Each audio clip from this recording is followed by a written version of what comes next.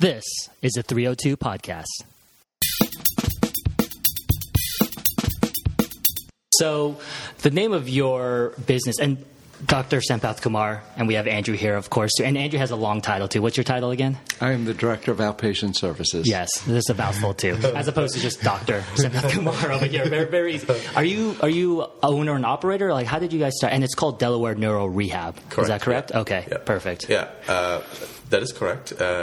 So our name used to be Delaware Physiatry when we started. We started in January of 2022, and I think in September is when we had kind of renamed it to Delaware NeuroRehab. So physiatry is my primary specialty, but I specialize in, physiatry otherwise could also be called rehabilitation medicine or rehabilitation, and my primary focus is neurorehabilitation, more specifically brain injury rehabilitation, any kind of acquired brain injuries. Hence the name Delaware NeuroRehab, because it made more sense. Our primary focus was also just that, neurorehabilitation. So, yeah. And then you said you started in September 2022. So very kind of recent almost. Actually, no, we started in January 2022. Okay. September is when we changed our name. Okay. And also around the same time when we moved into our first outpatient location. Okay. Prior to that, we were just, had a couple of office space from one of the hospitals, and we were there, and I was doing a lot of inpatient work at that time, and then we just then moved to an outpatient location, which is in Dover in September of 2022. Yeah. Gotcha. So in your medical career, have you always been drawn to kind of the neuro rehab or brain injury aspect of it? So I was drawn into rehabilitation after a sports injury. So actually, I wanted to go into sports medicine. That was kind of my initial interest. So that's what drew me into the field of rehabilitation. It was actually I played a lot of sports, and I was quite physically active and all that, and I liked the process of rehabilitation when I went through. I had played soccer, had ACL tear. Oh my gosh! And went through rehab. What I was not aware of was when they told me. So I'm originally from India, so this was all in India, by the way. Okay. What I was not aware was how long it was going to take, and how crucial, how important it's going to be for recovery for me to be able to go back to doing the things that I was doing before. And I never saw the surgeon after that, but it was the physical therapist that I had worked with that I kept seeing, kept motivating me, did an excellent job, and kept explaining to me. I'm very certain that I definitely wouldn't have completed my rehab and gone back to playing soccer if it wasn't for the physical therapist that I worked with. And then a year later, so I did. I went back to playing soccer again, and then a year later, I tore my ACL on the other knee. Oh my gosh! So I went through rehab again. So that's kind of how I got interested into rehab, and how I got into neurorehabilitation or brain injury rehabilitation. Is that so the next step was rehabilitation as a field is not as I guess well established or not as known in India, and I decided to move to the United States, and so and once I started my training, I realized the neurological population, where particularly the acquired brain injuries, individuals with strokes, traumatic brain injuries, etc., they were much more complex. There was a lot going on because it affects their whole body, right? And so definitely rehabilitating them or treating them was challenging, but also most satisfying when you're making a difference in their lives, when they are so hopeless and not sure not sure what's going to happen to them, if they're going to live their life this way, and whether they're going to be able to do the things that they enjoy doing. So that's the part that really intrigued me. And I think also the other thing that probably played a role is also the people that I trained with, particularly my one of my main professors, our chairman, he was also trained in brain injury rehabilitation. So and when you see someone do a really good job, that also kind of inspires you to, I want to kind of just be that person. So I think that played a role as well. Yeah, so that's how I. That's how you became interested, and really seeked for where's the best place that I could train in, and after my residency training, where do I get trained in brain injury rehabilitation to get the best training? And then I went to Houston, Texas for that. And then and then I had to go to India for a year after my training and all that because of some visa reasons, and then I ended up in Delaware after that. Yeah. Okay. How did you get into Delaware then? So, for a job. Hey, that's okay. A lot of people come here for a job and then they fall in love with it. That's not a bad answer. A lot of people do come in for a job. Most people don't realize Delaware has a lot to offer. Yeah. So part of my visa clause is that I either go back to my home country for 2 years, or I work in an underserved area for 3 years.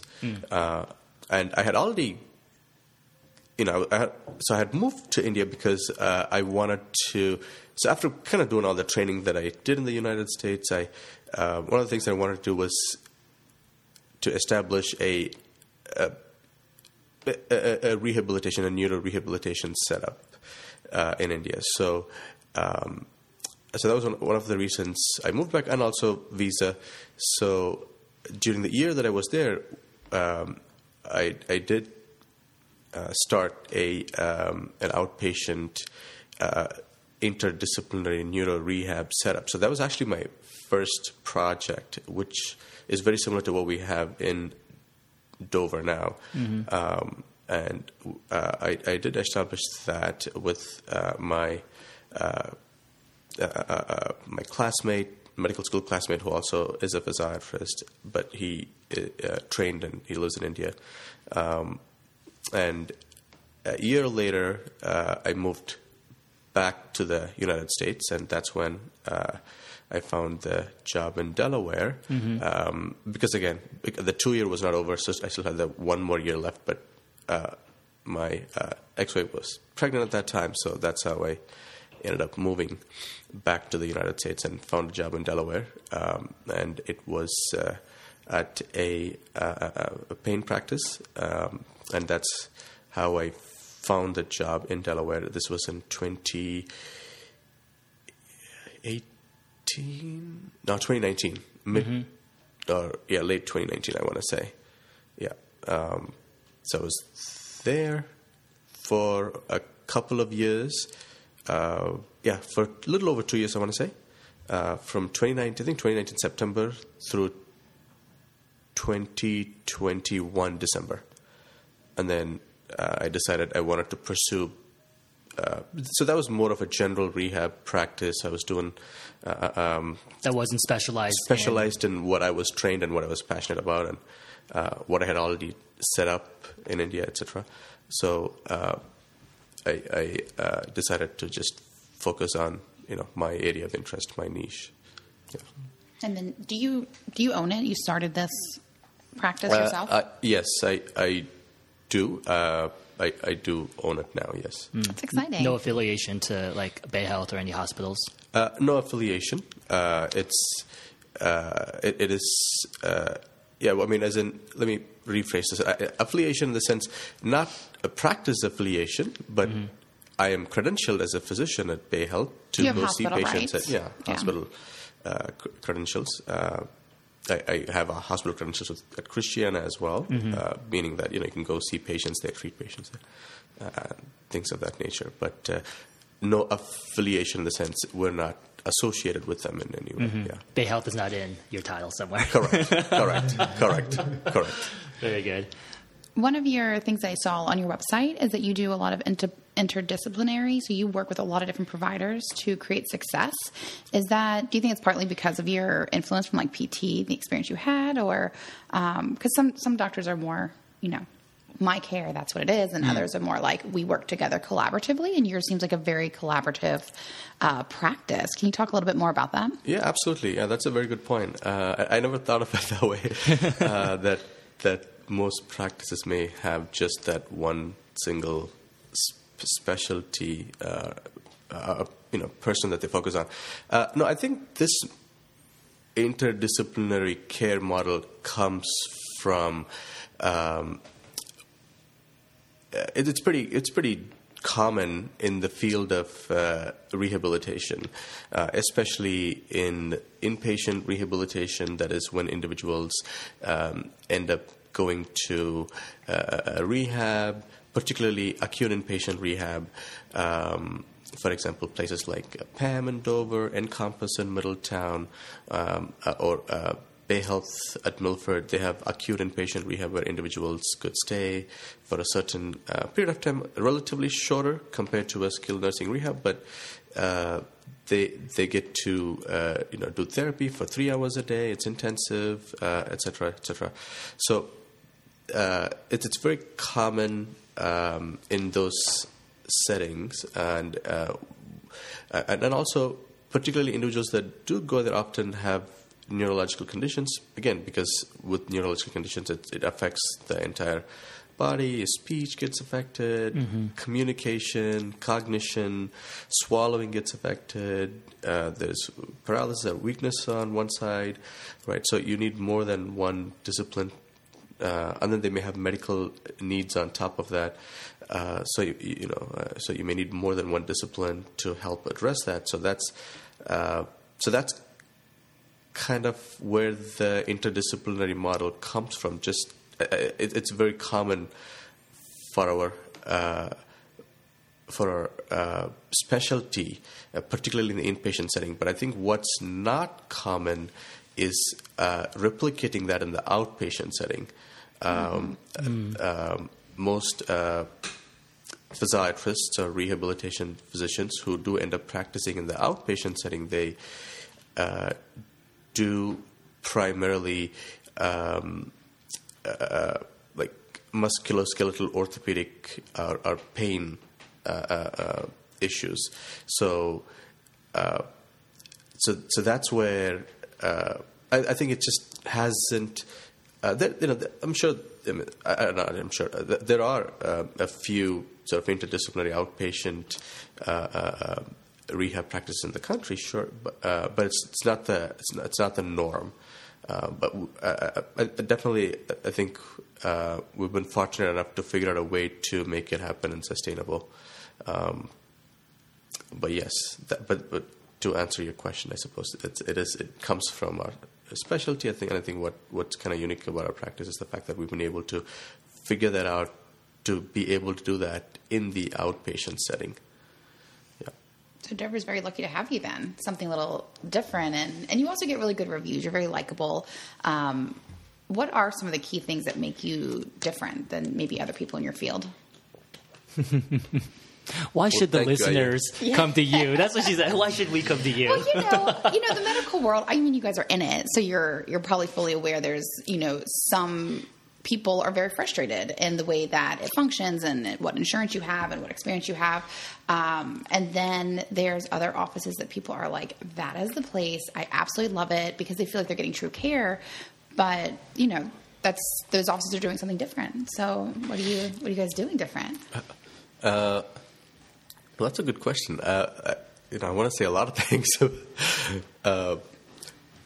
So one, I think, is, what I had mentioned, the fact that if we decided that we're going to kind of really focus on the neurological population, which then, made it clear, then we want to have more of an interdisciplinary setup to be able to care for individuals with neurological conditions. And so that's one thing, right? So just being able to do that, that's a value. And then the other thing would be, one of the common things in medicine would be, how much time that you're spending with your patient. I do think that as a practice we do take more time with our patients. Whether it's therapy, it's always majority of the time it is 1 hour. Sometimes it may be 30 minutes, but if that is the case, then there is always a reason for that. They may not need 1 hour, they can't tolerate 1 hour, etc.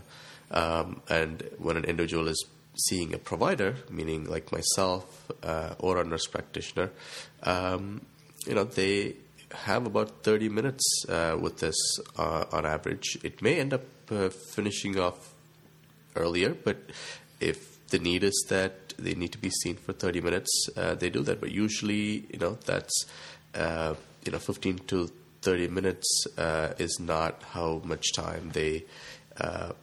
I'm saying this is for a follow-up appointment. If it's a new patient appointment, we see them for 45 minutes to an hour sometimes. So I guess taking time with our patients to get to know them and address their concerns.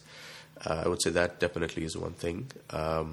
We still are figuring out ways to do even better at it, but so that's one of the things. And then, so the other thing is also as a consequence, because we don't tend to rush people, that ends up causing wait times.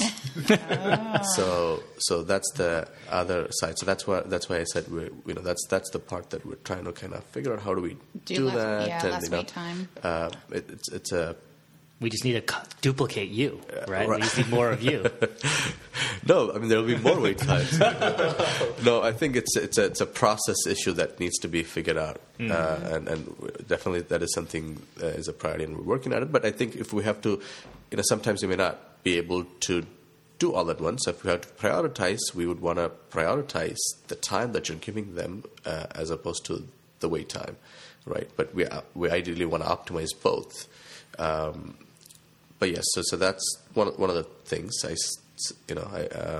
would say. And then the third is also we tend to if they're calling or if for something, making sure that it gets addressed, the communication loop gets closed, and that's still part of patient care, making sure that it, this is all being addressed on time, so they get the care and the treatment that they need. I do think that we can do even better than that, but I do think, from what I have seen as a whole, what I've practiced on, with other practices and whatnot, I do think that we do a good job with that. But definitely we would want to do even better there as well. We want to, I want to say we want to be as good as Amazon in the sense, you just press a button and you get your stuff, and they say we're going to deliver it on that day, and they deliver it on that day. Right? Yeah, that's a high expectation. Yeah, Amazon. Yeah, I mean that is the Amazon of medicine. Yeah. I think that's a good analogy to have. Just really taking seriously,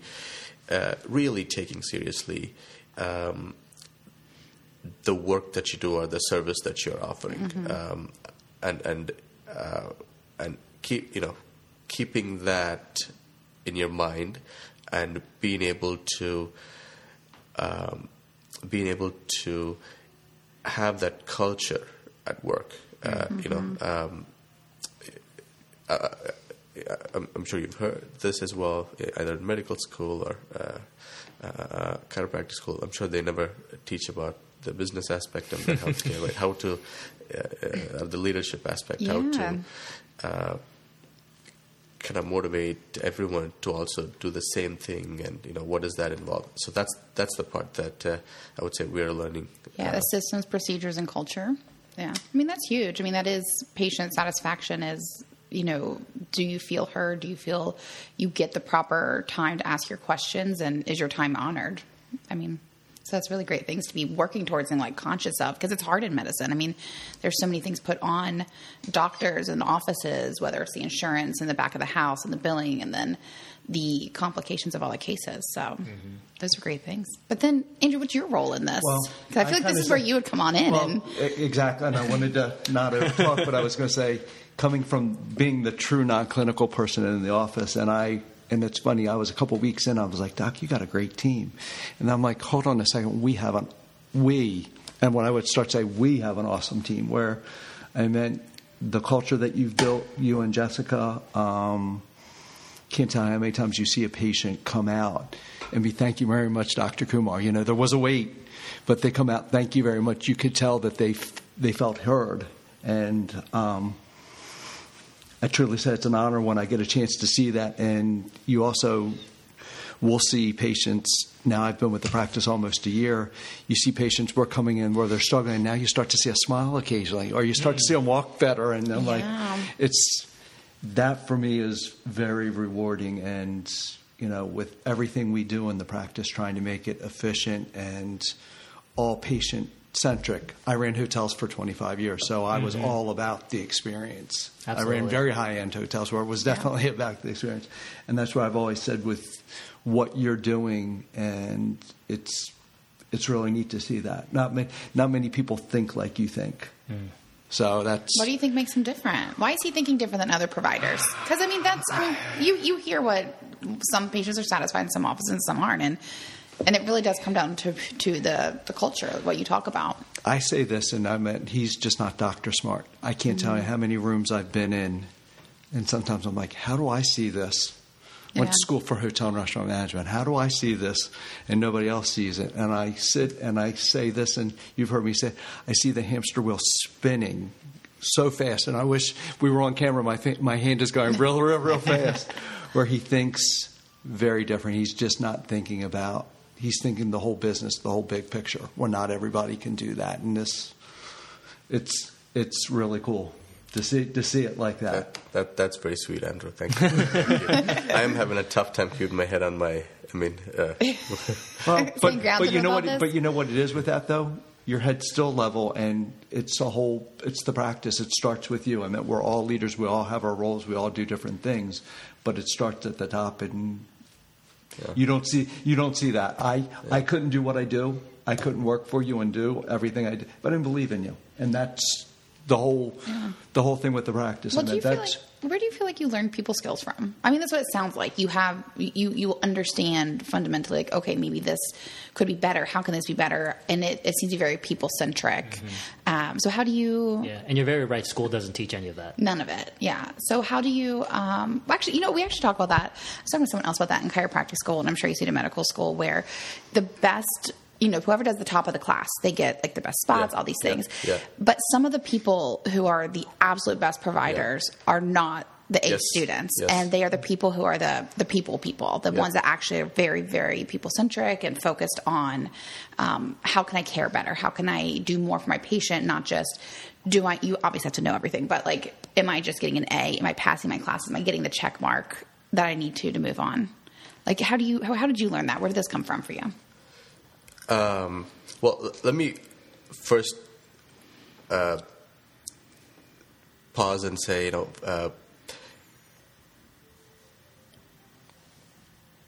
I know Andrew, spoke very highly of me, and I think, I think perhaps I did, I think there's definitely I'm sure there's some truth there.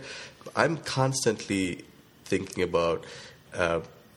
How could we do better? And I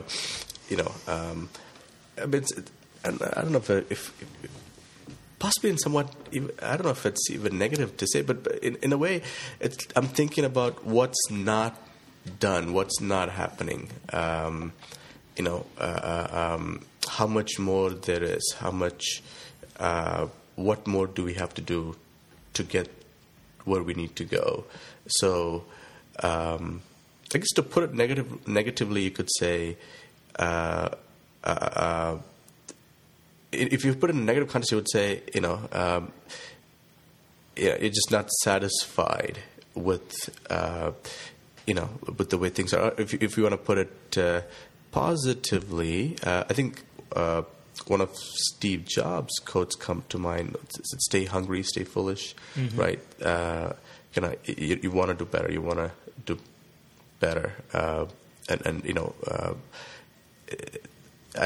don't know what the best would ideally look like, but definitely want to keep improving, keep pushing the bar, and perhaps one day when we're there, we may just know. But that's what's constantly in my mind. So I don't know if that kind of even answers the question to a certain extent, because so I guess maybe that's what defines it. Just constantly thinking about how do we do better, and the reason is also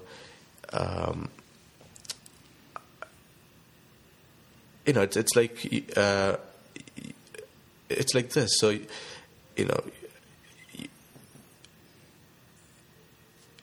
not to be philosophical, but I think this is very true. It's you have one life to live. Excuse me. You have one life to live, and you want to give it all. If this is what, and I want to take it very seriously in all aspects that I possibly could. You have one life to live, and I want to take it very seriously. If and work is a big part of one's life. And I want to do it well, because that gives me pride and satisfaction of living well. It's like I don't want to live a sub-optimal life. I want to live it to the fullest I possibly can, and that's what gives me meaning. That's what drives me, motivates me, etc. So, hopefully that answers that question. Well, what I'm hearing is it's just innate inside of you, this drive to do better, improve the practice, improve your life, and like you said, you don't want to live a boring life. Yeah. I think that's another way. Yeah, a fulfilling life, absolutely. Yeah, to put it positively. Well, I'll be honest with you. You and her think very similarly too, because she's always constantly thinking about the things that she needs to get done, not the things that have finished. Yeah, it's just what's next on the list. Yeah, always. Yeah, she's always improving how can you do better? I mean, I do agree with you on that. It's like, if you just go through the motions, and it's easy no matter what career you're in, because it becomes so familiar to you, that for you, it might be new to the patient, but we always have to think, okay, this is this patient's first experience, or this is their time, their 20 minutes they get with us a week.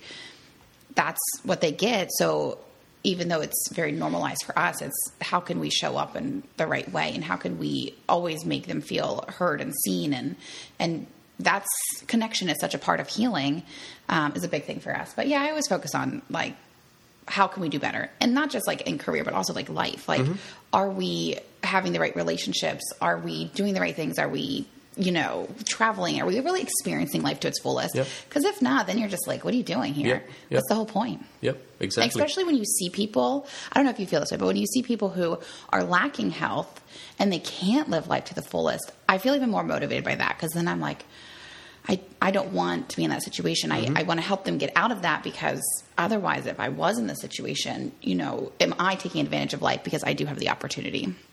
So it's just a whole different perspective. Absolutely. And I think that's kind of to kind of tie it to work is tying it to what we do is the same principle, right, applies to everything that we do in healthcare, right? Particularly because it involves people's health. But I'll kind of maybe just point out rehabilitation, NeuroRehab as an example. So this is a personal value of mine, right? This is how I want to live life, and this is how a lot of people would want to live as well. And being able to help them to get there, meaning after a neurological injury condition, how do we get them to the maximum level of independence we possibly could? given the context, circumstance, and whatnot, what is the most that we could possibly get them to be at? What is the best that we could possibly do? And maximum level of independence, despite their physical or cognitive limitations. And that is what's going to help them to live their life to the fullest. Maybe they will be able to get back to the same job that they were doing before. Maybe it's not the same job that they were doing before. Maybe it's a different job. Now, are getting them to, they may have, vocational values, like they may want to go, they like to go to a church on Sundays, and this is not something that they're able to do now, or they like go to movies with their family, they like to go out to have dinner with their friends. So getting them to the maximum level of independence is also, not necessarily, getting them physically back, but functionally getting them to the point of, vocational and these avocational goals that they may have. That's the crucial part. I would say that so there's a program that we want to create to actually make that kind of formal, like right? We're calling that community integration program. But I think that would be kind of be our ultimate goal, because traditionally with therapies, we would get them to basic activities of daily living. Can they do that? Can we train them to do that? Can they walk? But we are not spending traditionally in whether they could go back to doing what they were doing before. Whether it's work, or maybe they retired, but they were doing other things, or maybe they were in school. But we're not thinking about how do we get them. So how do we get them to doing the things that they were doing before, things that they value? Because again, it's a major source of their happiness, major source of their pride, their confidence, and getting them there. We do want to create a program to help them to get to that point, and I think it has to be an official program, and something that we're working at. We haven't officially launched that yet, but I think that's something that would be crucial and very personal to me, because now it's the same thing that I want in life, which a lot of people want in life, and being able to offer that to them. Right, so they can also live their life to the fullest. Yeah, that's so important. Is people getting to get back to that values of living the way that or the best that they can. So it's a very important work that you're doing. Did you go from hotels into connecting?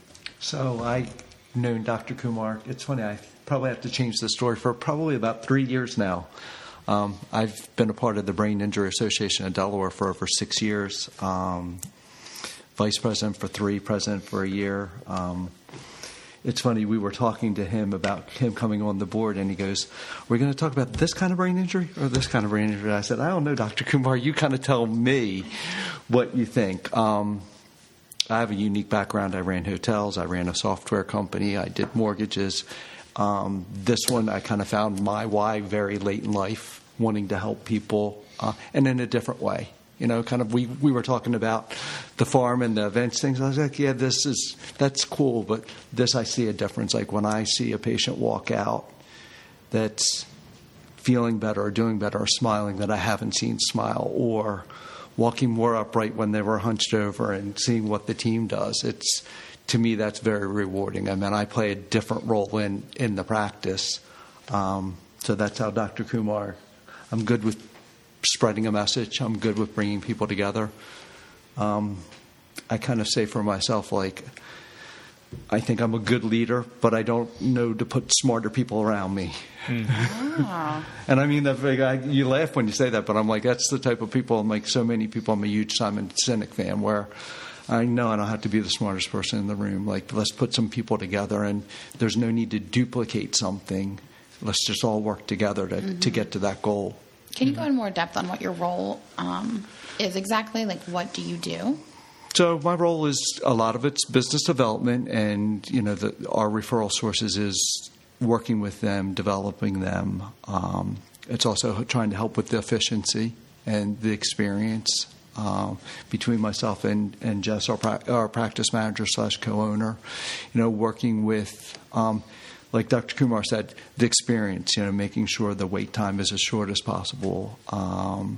Again, I can't tell how many times you see a patient that might be frustrated that they had to wait just a few minutes, but you see them literally come out and like, "Thank you, Dr. Kumar." And that's really nice. And trying to set the expectations. Again, you kind of say, where did that start? I go back to years ago waiting on tables and bartending, and I'm like, to touch a table, to look at somebody, we don't overpromise. How many times if you're going to go someplace and they say your table's going to be ready in 15 minutes, you're looking at your watch. Well, if you say it's going to be ready in 20 and it's done in 15 minutes, you look like a rock star. Mm-hmm. So, and I think that's kind of simple, but not everybody gets that. And that's where the office gets it. And that's the philosophy. And again, it's all about the experience of how can we get patients back to their normal, or what might be their new norm, in the quickest way as possible, and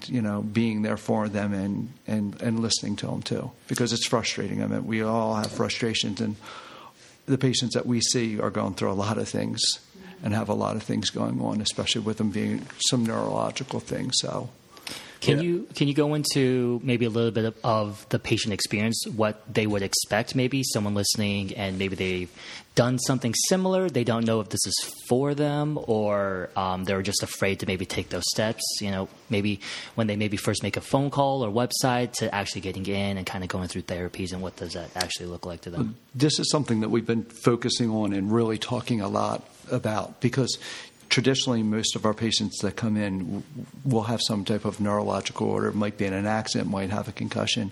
And we always tell them that first appointment is going to be a little bit of a longer appointment. Mm-hmm. We do a lot of testing. We have anywhere from 3 to 5 different tests that we're going to that we have them go through to help them cognitively. So that I say it's important that we get those tests, because that helps Dr. Kumar and that helps Kima figure out what's going on, so that we can start a plan of care. It's not your typical, like when you had your ACLs done, there's I'm sure it's kind of typical, that's an order to go through. Each and every brain injury, each and every one is very different. We could be in a car accident and have the same exact thing happen, and how it's going to affect me compared to you is different. So that plan of care is very personalized and very and based upon the individual and how they're doing. And that is something as a practice we talk about. That's trying to make that experience well. Mm-hmm. What are some of the tests that they may go through? I'll speak on that. Yeah. So also to kind of touch on the previous question. So I mean, when they call, it depends on what they're calling for, depending on their condition. Some conditions, I would say, particularly the concussion or post-concussion type of condition, concussion or mild traumatic brain injuries, they would go through some tests before they see the provider, myself or a nurse practitioner. Otherwise, it's just, they give us a call, and they would make an appointment, usually within a couple of weeks, no later than that. No one's waiting 6 months for you guys. No. Usually within a couple of weeks, no later than that. And I would also say that, and then once they're there for the appointment, the wait time, I will say, could be up to an hour sometimes. Sometimes, none, 5 minutes. But sometimes it could be up to an hour, especially if it's towards like the end of the day, or, as you're getting farther along. That's when it tends to. Anyway, so that's something to expect as well, and other thing to also expect would be that they will definitely be listened to for sure. I can definitely assure that, and that we're taking time with them and understanding their situation. So, I don't know if that kind of addresses kind of what. Yeah. Mm-hmm. And then some of the tests that you may perform on them on their first visit. I know. Yes, said maybe 3 to 5. Yes.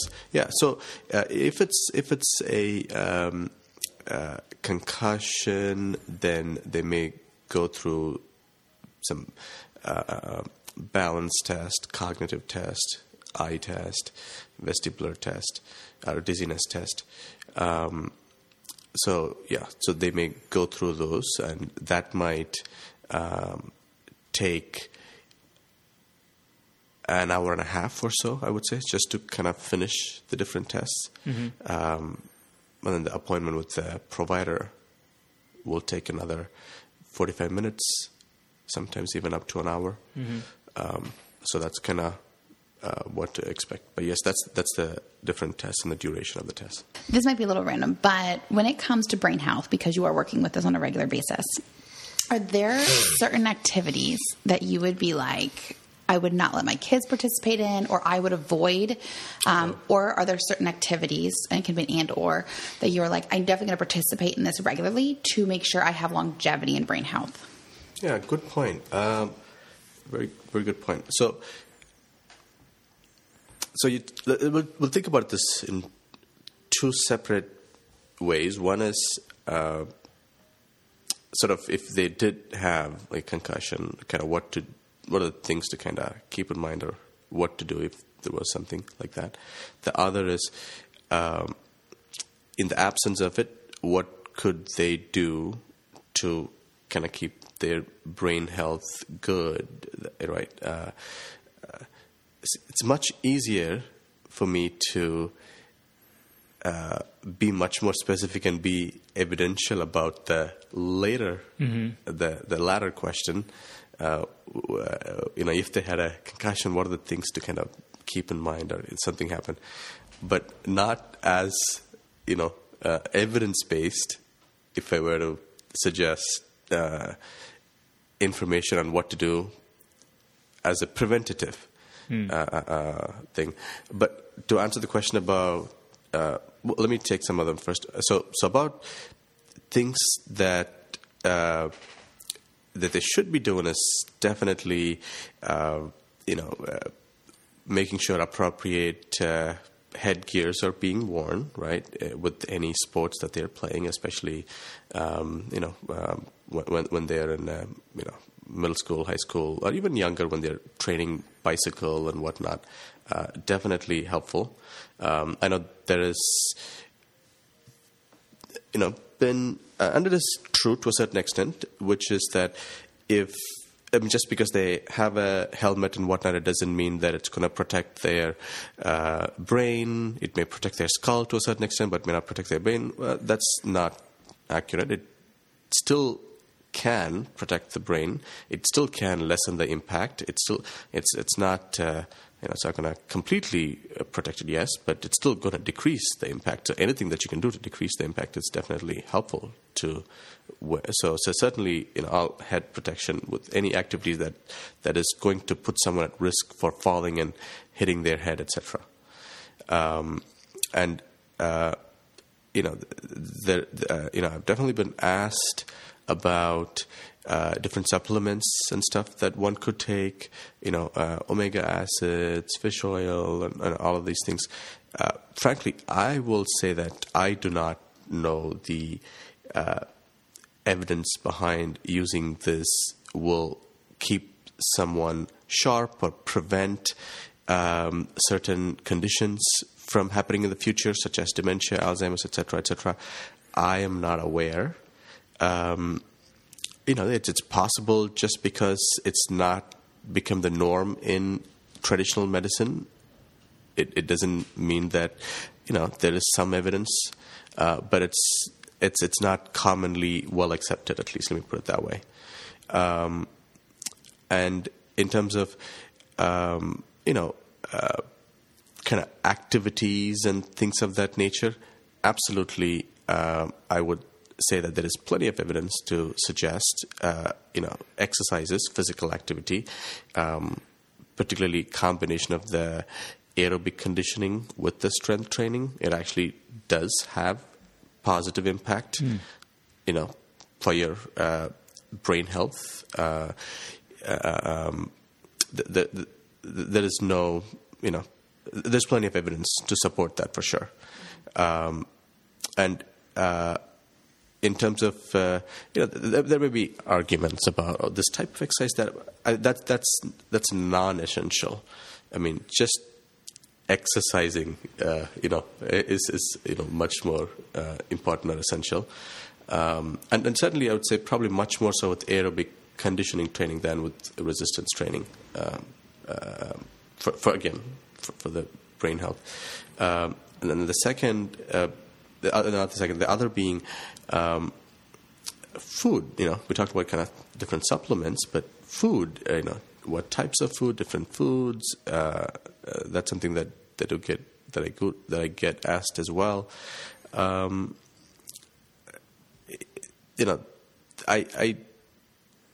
also am not as familiar with that aspect as well, with that aspect either. So I don't want to comment on something that I'm not too sure about, that it's going to definitively, help for brain health. But,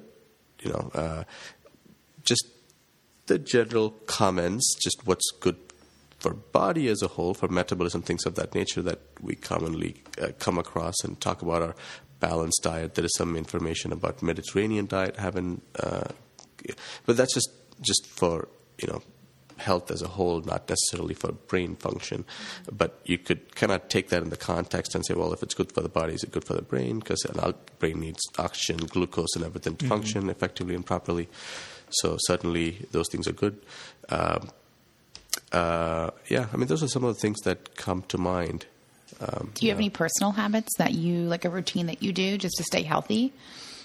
I mean, I definitely have a lot of wish list, but definitely. I'll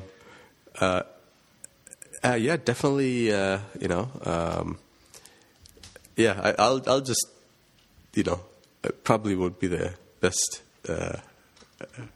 person to kind of speak on that. I would say, yeah. I'm gonna pass that. We've got you so busy that sometimes I could give a lot of advice that I don't follow. Yeah. I would say,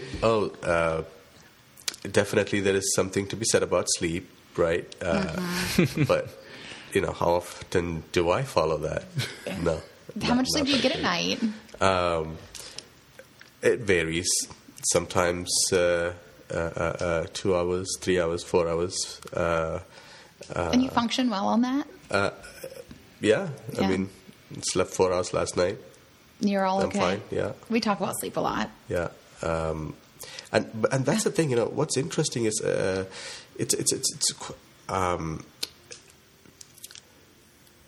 what I wonder is, if, let's say, for some people, they need their, 6 or 7 or 8, how many hours they sleep, right? They need that to function well. So there's that short-term consequence, right? If they don't sleep, then they're going to be tired and groggy. And then for some, they, sleep. They can sleep more than 4 hours a day, 5 hours a day, or and they're fine. They're fine the next day, or they are as productive. And but those individuals they may sleep even lesser than that. And over the years they've kind of trained themselves to get to that point. I don't know if it's just genetics or if it's genetics plus environmental, meaning, they also kind of trained themselves over the years to kind of get to that point. And hence it doesn't affect them. But then I also don't know, okay, what are the long-term, what happens 40 years from now? Are they at higher risk for, dementia, and if so, higher risk meaning what? Someone will get dementia, if they slept well, 1% chance of getting it. But then if you don't sleep well, if you sleep less than 4 hours and consistently do that for so many years, you're going to get dementia. The likelihood of you getting dementia is 4%, or is it 80%, Right. It's higher likelihood, but what is that likelihood? I don't know the answer. I don't know if that is out there already. So it's unclear, but certainly, I would not say that I'm a traditional 6 to 8 hours sleep person. I would say I'm more. It varies. Some days it's 2. Some days it really depends on what needs to be, done. How my day is, what needs to be achieved, completed. And you don't feel like any decline in the way you function with like 2 hours of sleep? I will say I will get tired earlier that day, and I may, I will. I'm not denying that, but as a whole, it doesn't affect at least the majority of the day. Yeah, I'm impressed. Did you train yourself for that? I would say so. If kind of over the years, I would say I was not this way when I was in high school, and then college. For me, college and med school was kind of the same because it's a different system in India, and then residency training, and then fellowship training, and it was through the years that kind of slowly, you just had to do it. It was just so much work, and when you're in rotation, sometimes it's 36-hour shifts and things like that you have to do. So it's something that. I guess over the years, I got kind of, trained to be that way. Yeah. If you now, this is another weird side question. If you happen to have gotten a brain injury, let's say you, Dr. Sampathkumar, who only sleeps maybe 2 hours, would you give yourself more rest? Is rest important when it comes to brain injuries? 100%. Okay. Yeah. Let me put it this way: rest is important, regardless. I think what I was just saying is that consistent 8 hours of sleep. That the traditional thing. Okay, every day you should get 8 hours. I just, at least for me, that's a little bit impractical because some days I do sleep 8, even 10 hours, but some days I sleep 2 hours or 4 hours. It varies. It's not that I consistently sleep only 2 to 4 hours. No, I'm saying it depends on what the need is for the day. And yes, I will say I will get. If I slept only 2 hours 2 days in a row, I'm definitely going to be tired much quicker. I'm going to sleep quicker. I'm going to sleep longer. All those things.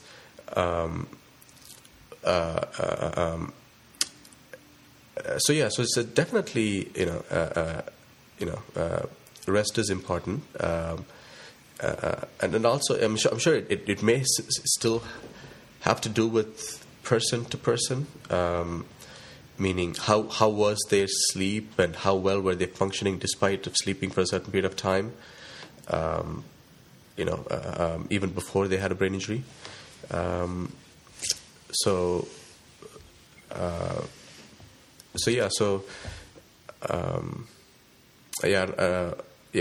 that's how I would put it. It definitely is important, but I also think there is something to be said about. To a certain extent, I think it can be trained, but I don't know what the long-term consequences are. That's the part I'm not too sure. Is there? We're coming up on like an hour already, so this time has flown, hasn't it? Is there anything else you want the listeners to know?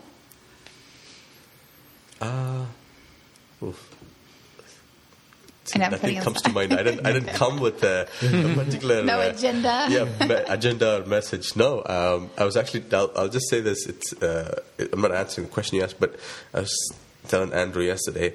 I wasn't really thinking about who the listeners would be or things of that nature.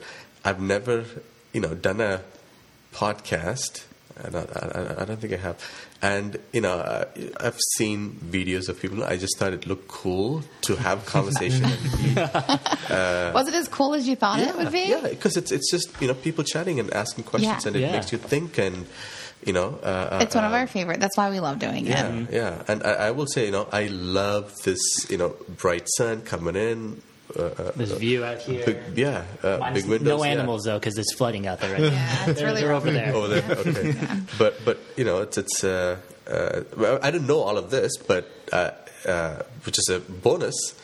But I just wanted to converse. And that's all I thought about. So I don't have a message, but I will just say that I truly enjoyed the conversation, and I thought it was going to be cool doing it, and I'm glad that no regrets we doing did it. You can put it on your resume now. Yes. Podcaster. Andrew, any last words from you too? No, just really wanted to thank you and seeing him smile. Like, it's neat to see him smile. I know I'm probably one of your biggest fans where you're good. I wouldn't do this if I didn't respect you, and seeing you smile at the end because you're always focused, and that is really cool. I know I bring it down to very simple sometimes my language or what I say, but just being able to talk with like-minded people, and I think you guys have our core values are basically the same, and it's nice to have conversation and to surround yourself, especially in this day and age. Mm-hmm. It's good to surround yourself with good people, because if not, Absolutely. the world can bring you down. Yeah. Well, thank you so much for coming on and talking with us. And you guys have been so open about discussing. I think the listeners will really enjoy getting to know, a local provider that's doing really special work in our community and serving Dover, and Wilmington now. So it's so exciting. It's exciting. So thank you so much for coming on. Thank you. Thank you for having us. Thank you for listening to the 302 podcast. I am your host, Dr. Frank Chi, with my lovely wife and co-host, Dr. Megan Epps.